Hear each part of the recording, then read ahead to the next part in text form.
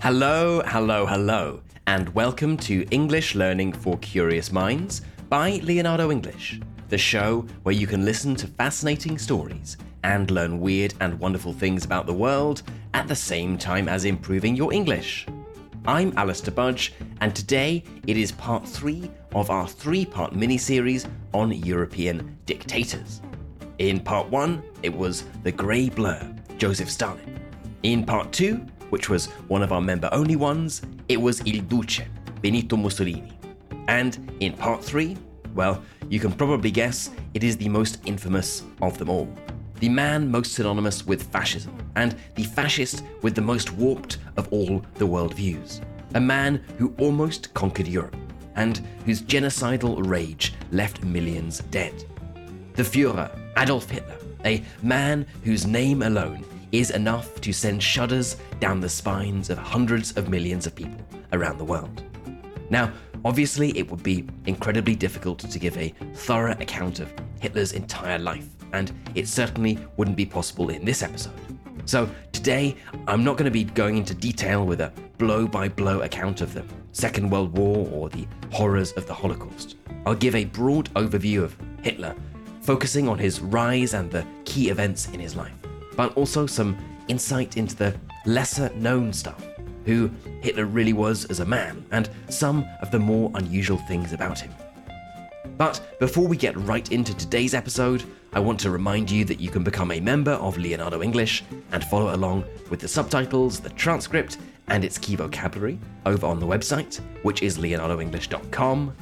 Membership of Leonardo English gives you access to all of our learning materials, all of our bonus episodes, so that's more than 300 different episodes now, as well as 2 new ones every week, plus access to our awesome private community where we do live events, challenges, and much, much more. So, if you are ready to take the next step on your English learning journey, the place to go is leonardoenglish.com. Okay then, let's get right into it and talk about Adolf Hitler. On the 30th of April, 1945, the Third Reich was in its final hours.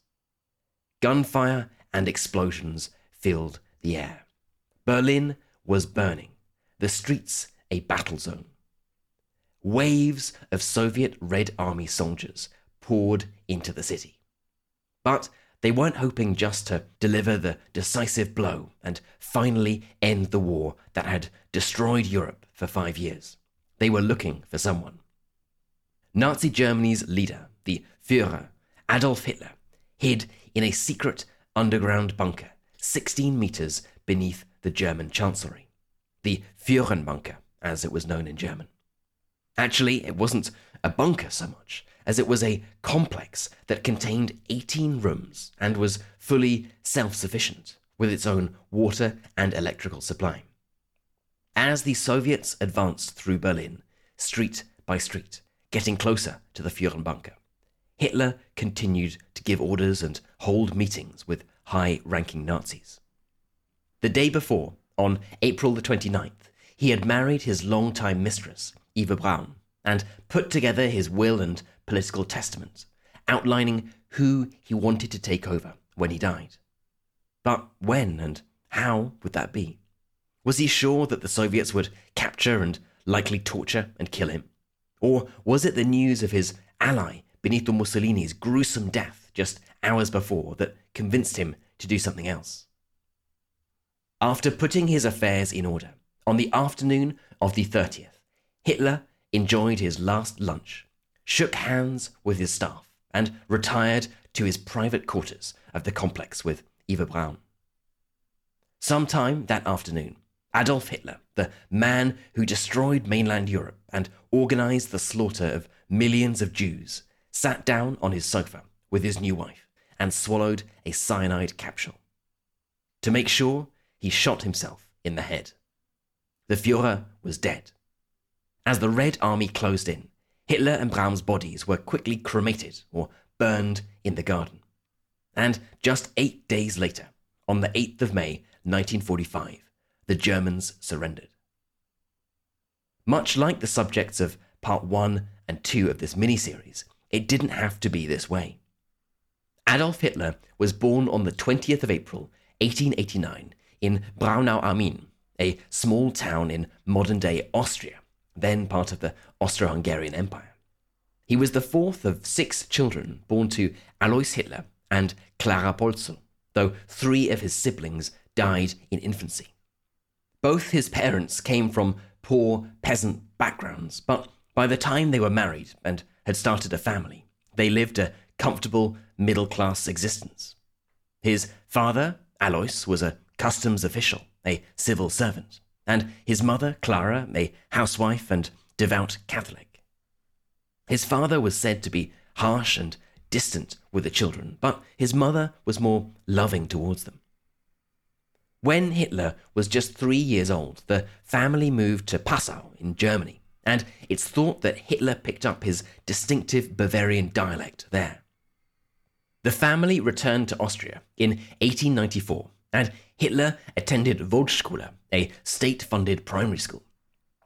Though the young Hitler was clearly able or intelligent, he showed little interest in education and left school with a poor academic record. He had a tense, difficult relationship with his father, who wanted him to follow in his footsteps and become a civil servant. In fact, Alois Hitler was a violent man who beat his children, and Hitler's mother often intervened to try and protect them. In 1900, his younger brother Edmund died from measles, and his brother, the 11-year-old Adolf, became an increasingly quiet, detached boy who got into conflicts with his father and teachers.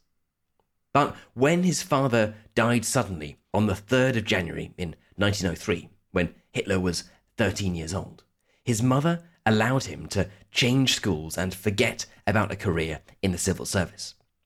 The young Hitler was able to study what he really wanted to, art, and he moved to art school and began to think of himself as a bit of an artist. In 1907, when he was 18 years old, he moved to Vienna, filled with dreams of winning a place at the Vienna Academy of Arts, but he was rejected. Traditionally, historical accounts of Hitler's time in Vienna depict him as a struggling artist with no income that moved from hostel to hostel.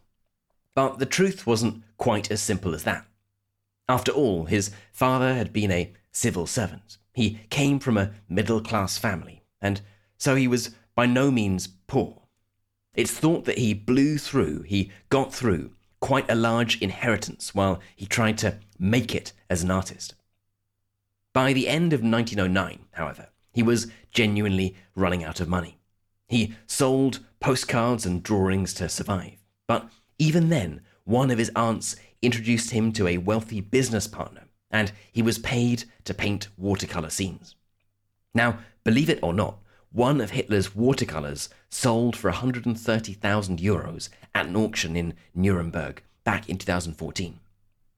The price tag, it has to be said, comes from the subsequent reputation of the man who held the paintbrush rather than the artistic quality of the canvas. And back in Vienna, his paintings weren't worth quite that much, but the watercolors earned Hitler enough money to live to survive. Like many young Austrians at the time, Hitler identified strongly with a sense of German identity, and he likely shared the casual anti-Semitism that was common to middle-class German nationalism.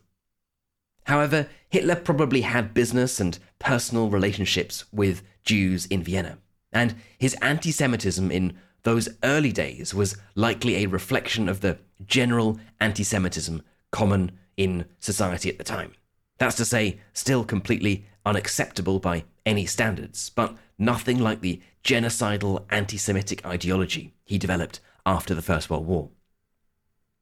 And in 1913, he moved to Munich in southern Germany to avoid military service for the Habsburg Empire. This was made possible due to another inheritance from his father's estate. And in Munich, Hitler's life largely continued as it had in Vienna, drifting around, surviving on paintings and postcards. That is, of course, until the following year, 1914, when world events changed not only Hitler's life, but the direction of European history forever. When the First World War began, Hitler volunteered for service in the German army and joined the 16th Bavarian Infantry Regiment. He served as a runner on the Western Front, a particularly dangerous job that involved passing messages between different army units on the front line, and he was awarded an Iron Cross. At the time of the armistice, when the First World War officially ended, Hitler was in hospital with temporary blindness caused by a British gas attack. Keen to stay in the army even after the war had ended, Hitler joined the intelligence and propaganda section, where he had his first political training, and became an army informer, spying on smaller political parties. He made speeches to the troops championing German nationalism and anti-socialism, and he developed his oratory, his public speaking skills. In 1919, he also joined the German Workers' Party, a far-right, anti-Semitic, anti-communist organization.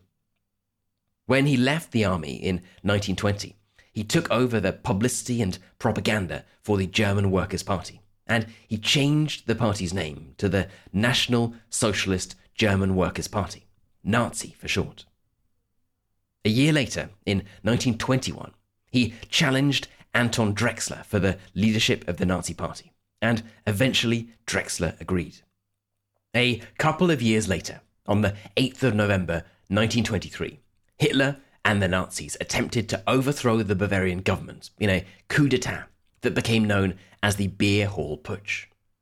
After being inspired by Benito Mussolini's March on Rome the year before, Hitler and 2,000 Nazis marched through Munich to the beer hall, determined to take over a meeting chaired by important figures in Bavarian politics, and ultimately to overthrow the government. However, unlike Mussolini, who was one of his early political heroes and the man many consider to be the father of fascism, Hitler's coup didn't work. The next day, as Nazis marched in the streets, police opened fire. Hitler managed to escape, but was captured and served 9 months in Landsberg prison. Now, while in prison, he wrote his famous autobiographical book of political ideology, Mein Kampf, or My Struggle in English. But what many people don't know is that Hitler didn't actually write the book himself, or at least he wasn't sitting down at a desk writing it down on endless sheets of paper. Rather, he paced around his cell and dictated it, meaning he said it out loud to Rudolf Hess, the man who would later rise the Nazi ranks to become the Deputy Führer.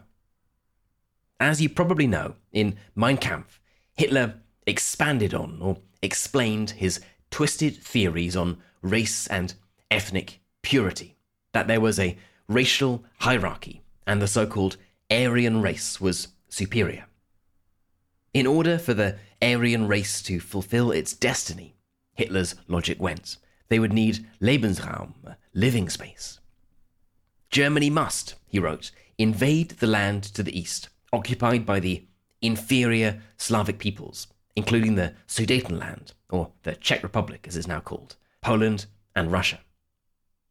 By the time Hitler was released from prison, the German economy had picked up or improved little after a period of terrible economic growth and hyperinflation, and support for more extreme right-wing groups like the Nazis began to die down. As Germans began to trust the Weimar Republic again, Hitler got to work reorganizing the Nazi Party. In 1925, he established the Hitler Youth to organize youngsters, and he created the Schutzstaffel, which is the SS, his own paramilitary organization. Members of the SS wore black uniforms, which was likely inspired by Mussolini's black shirts, and they swore a personal oath of loyalty to Hitler. Over the next couple of years, the Nazi Party was banned several times, but continued to ramp up to increase its anti-Semitic and anti-communist rhetoric. After the failed Beer Hall Putsch, the Nazi Party would, Hitler promised, win power through democratic means, And in the late 1920s, the Nazi Party began building up its propaganda machine and tried to establish a base in northern Germany. Now, it's around this time that things start to get a little strange in Hitler's personal life, and there's even a hint of murder mystery. In 1928, Hitler's half-sister, Angela Raubal, and her daughter, Geli, moved into Hitler's home.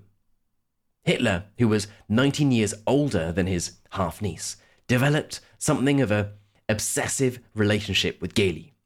He was so obsessive that historians have debated for decades, and it has been strongly implied or suggested that their relationship was a romantic one. Whatever the truth, historians have described Geli as the only true deep love affair of his life. And as if that wasn't strange enough, Hitler's obsessiveness had tragic and deadly consequences. On the 18th of September, 1931, at the age of 23, Geli was found dead in the apartment she shared with Hitler in Munich. By her side was Hitler's pistol. But what had happened? Well, the official version of events was that Hitler and Geli had argued over her plans to go to Vienna, and that after Hitler had refused to let her leave, she committed suicide. But it's a little more mysterious than that. At the time, the Munich press reported that Geli's nose was shattered and that she had other injuries to her body. Had he killed the young girl? Now, we must remember that in 1931, Hitler was on the cusp of political power. The 1929 Wall Street crash had plunged the Weimar economy back into crisis, and the political landscape was ripe. It was ready for extreme views. Hitler wanted to take advantage of this, and a murder scandal would have likely ruined his career and rise to power.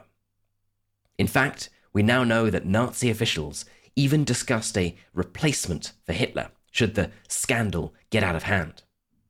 So it's little surprise, therefore, that the Nazi Party pressured the public prosecutor not to investigate, and that Geli's body was given a very quick post-mortem.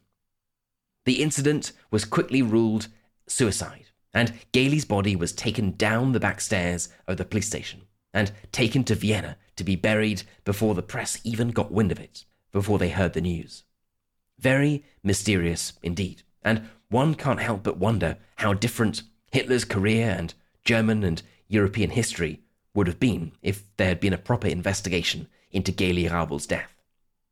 Now, regardless of what happened, the incident sent Hitler into a depression so bad that one historian believes that, with the exception of his mother's death, no other event in his personal life had hit him so hard. Clearly, it's hard to have any compassion for the man when one knows what he would go on to do, and this event wouldn't have any effect on his political career, as his Nazi party continued its rise to power. Around a year before Geli's death, in September of 1930, the Nazi Party had enjoyed large electoral gains and increased its number of representatives in parliament from 14 to 107, making Hitler the leader of the second biggest political party in Germany. In 1932, Hitler came second in the presidential elections, and the Nazis were firmly established in the political mainstream, benefiting from political instability and another spike, increase in unemployment. In July of that year, the Nazis became the largest party in the Reichstag, and after political negotiating and maneuvering throughout the rest of 1932, Hitler emerged as Chancellor in January of 1933. The Nazis now had a third of the seats in the Reichstag, and with more elections coming up in February of 1933, the German Reichstag was destroyed by a fire. Now, historians are almost certain that the Nazis organized the blaze, but the fire allowed them to blame the communists and tighten their grip on power. And Hitler wasted no time. The Enabling Act, which was passed in March of 1933, effectively made Hitler a dictator, and all other political parties and trade unions were banned. Adolf Hitler, the shy Austrian boy who painted watercolours, had risen to the very top of German politics and stolen power. And he had ambitious, deadly plans. Now, clearly the 1930s and lead up to the Second World War was a period of intense activity, far too much to do justice to here. So we're going to skip over the key events. Instead, we'll deal with a couple of interesting points about Hitler the man from this period. One is an assassination attempt, and the other a theory about Hitler's drug use. The most important thing to underline about Hitler's foreign policy during the 1930s was that he was immediately on a war footing. That is to say, he was preparing Germany for war. In October of 1933, Hitler withdrew Germany from the League of Nations and cast aside, or ignored, the restrictions placed on the German military by the Treaty of Versailles, and he tripled the size of the army. In June of 1934, he further tightened his grip on the Nazi Party and eliminated his remaining enemies with a move that became known as the Night of the Long Knives. In 1935, he began rearming Germany, and military conscription was introduced. Hitler, it became clear to everyone across Europe, was ready for war. Domestically, he was also setting the wheels in motion for his mass persecution of Jews, homosexuals, Roma, and anyone who didn't fit into his idea of the perfect Aryan society. In November of 1938, the infamous Kristallnacht took place across Germany. Jewish shops and synagogues were burnt down, and 30,000 Jewish men were rounded up and taken to concentration camps. This was just the start of what would become known as the Holocaust, which is clearly far too important a subject to try to do justice to in a short section of this episode. Internationally, he was itching for war. Despite signing agreements not to, he sent his army abroad. Nazi forces occupied part of modern-day Czech Republic called the Sudetenland in 1938. And then in September 1939, Germany invaded Poland, which resulted in a full declaration of war between the UK and France on Germany. The Nazis went on to occupy Denmark, Norway, Holland, Belgium, France, Romania, and Yugoslavia. And in 1941, they invaded Russia, a mistake that would prove to be the beginning of the end for the Nazis and Hitler. Now, as we heard in part 1 on Stalin, after sacrificing as many as 1 million men at the Battle of Stalingrad, the Soviets pushed the Germans all the way back to Berlin and the Führerbunker in 1945. Now, the details of the war and the Holocaust are well known, but I want to touch on two elements of life within Hitler's personal circle. As Hitler's genocidal rage wreaked havoc across Europe, killing millions and slaughtering Jews, some in the Nazi Party thought things, and Hitler specifically, were getting a bit out of control.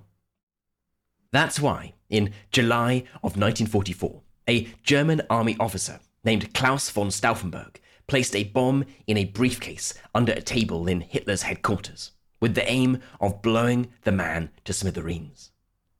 During a meeting between Hitler and top Nazis, the bomb exploded, killing one person, but Hitler survived. As you might expect, Hitler purged the party of anyone even remotely suspected of being involved. Though the assassination attempt, which became known as Operation Valkyrie, wasn't successful, it highlights the fact that there were those in the Nazi Party that felt Hitler had lost control. Now, why might that be? Well, the obvious answer is that he was clearly a brutal, genocidal maniac. But in recent years, another interesting theory about Hitler has emerged, and it concerns his drug use. Was the Führer a drug addict? In autumn of 1941, as the war began to turn against the Nazis, Hitler had fallen ill.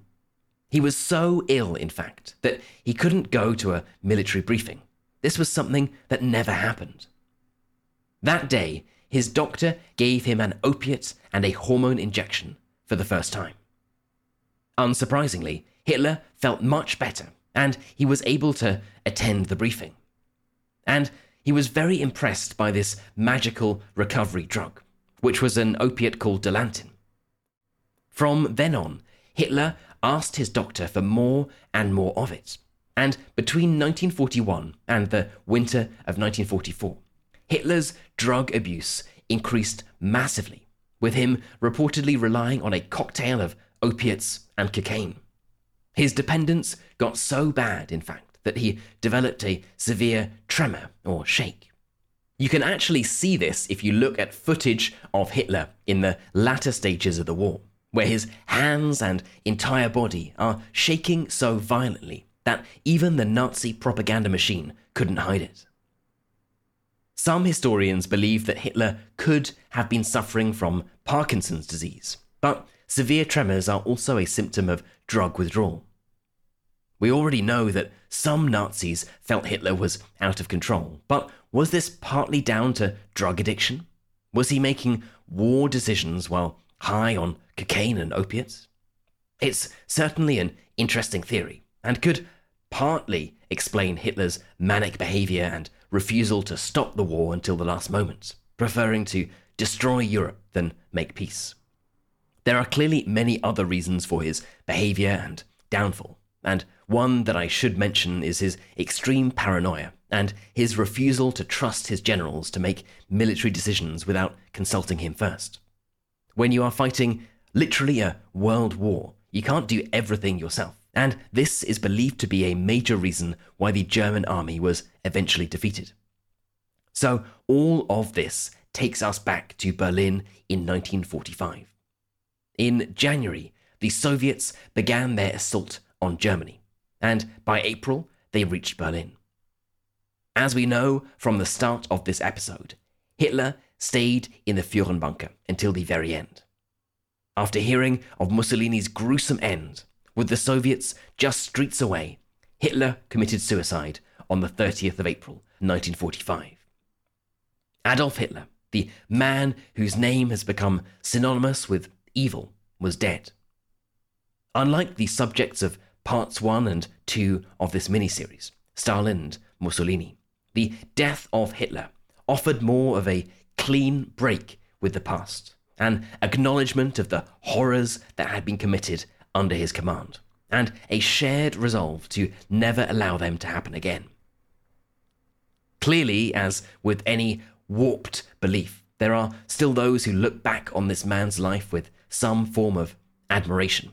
But for the vast majority of mankind, the life of Adolf Hitler is looked back on with utter repulsion, hate, and disgust. He is a man who organized the industrial slaughter of at least 6 million Jews, oversaw the deaths of millions of soldiers and civilians across Europe, and left a deep scar on world history. It is a truly vile legacy indeed. Okay then, that is it for today's episode on Adolf Hitler. And with that comes the end of our mini-series on European dictators. I hope it was an interesting one, and whether you knew a lot about Hitler, Stalin, or Mussolini, or this was the first time you'd really dived into their backstories, well, I hope you learned something new. As always, I would love to know what you thought about this episode. What particular set of circumstances allowed Hitler to come to power? Do you think a Hitler-like figure could ever come to power again? Of the 3 dictators we've discussed in our miniseries, who would you say was the worst or most consequential? I would love to know, so let's get this discussion started. For the members among you, you can head right into our community forum, which is at community.leonardoenglish.com, and get chatting away to other curious minds.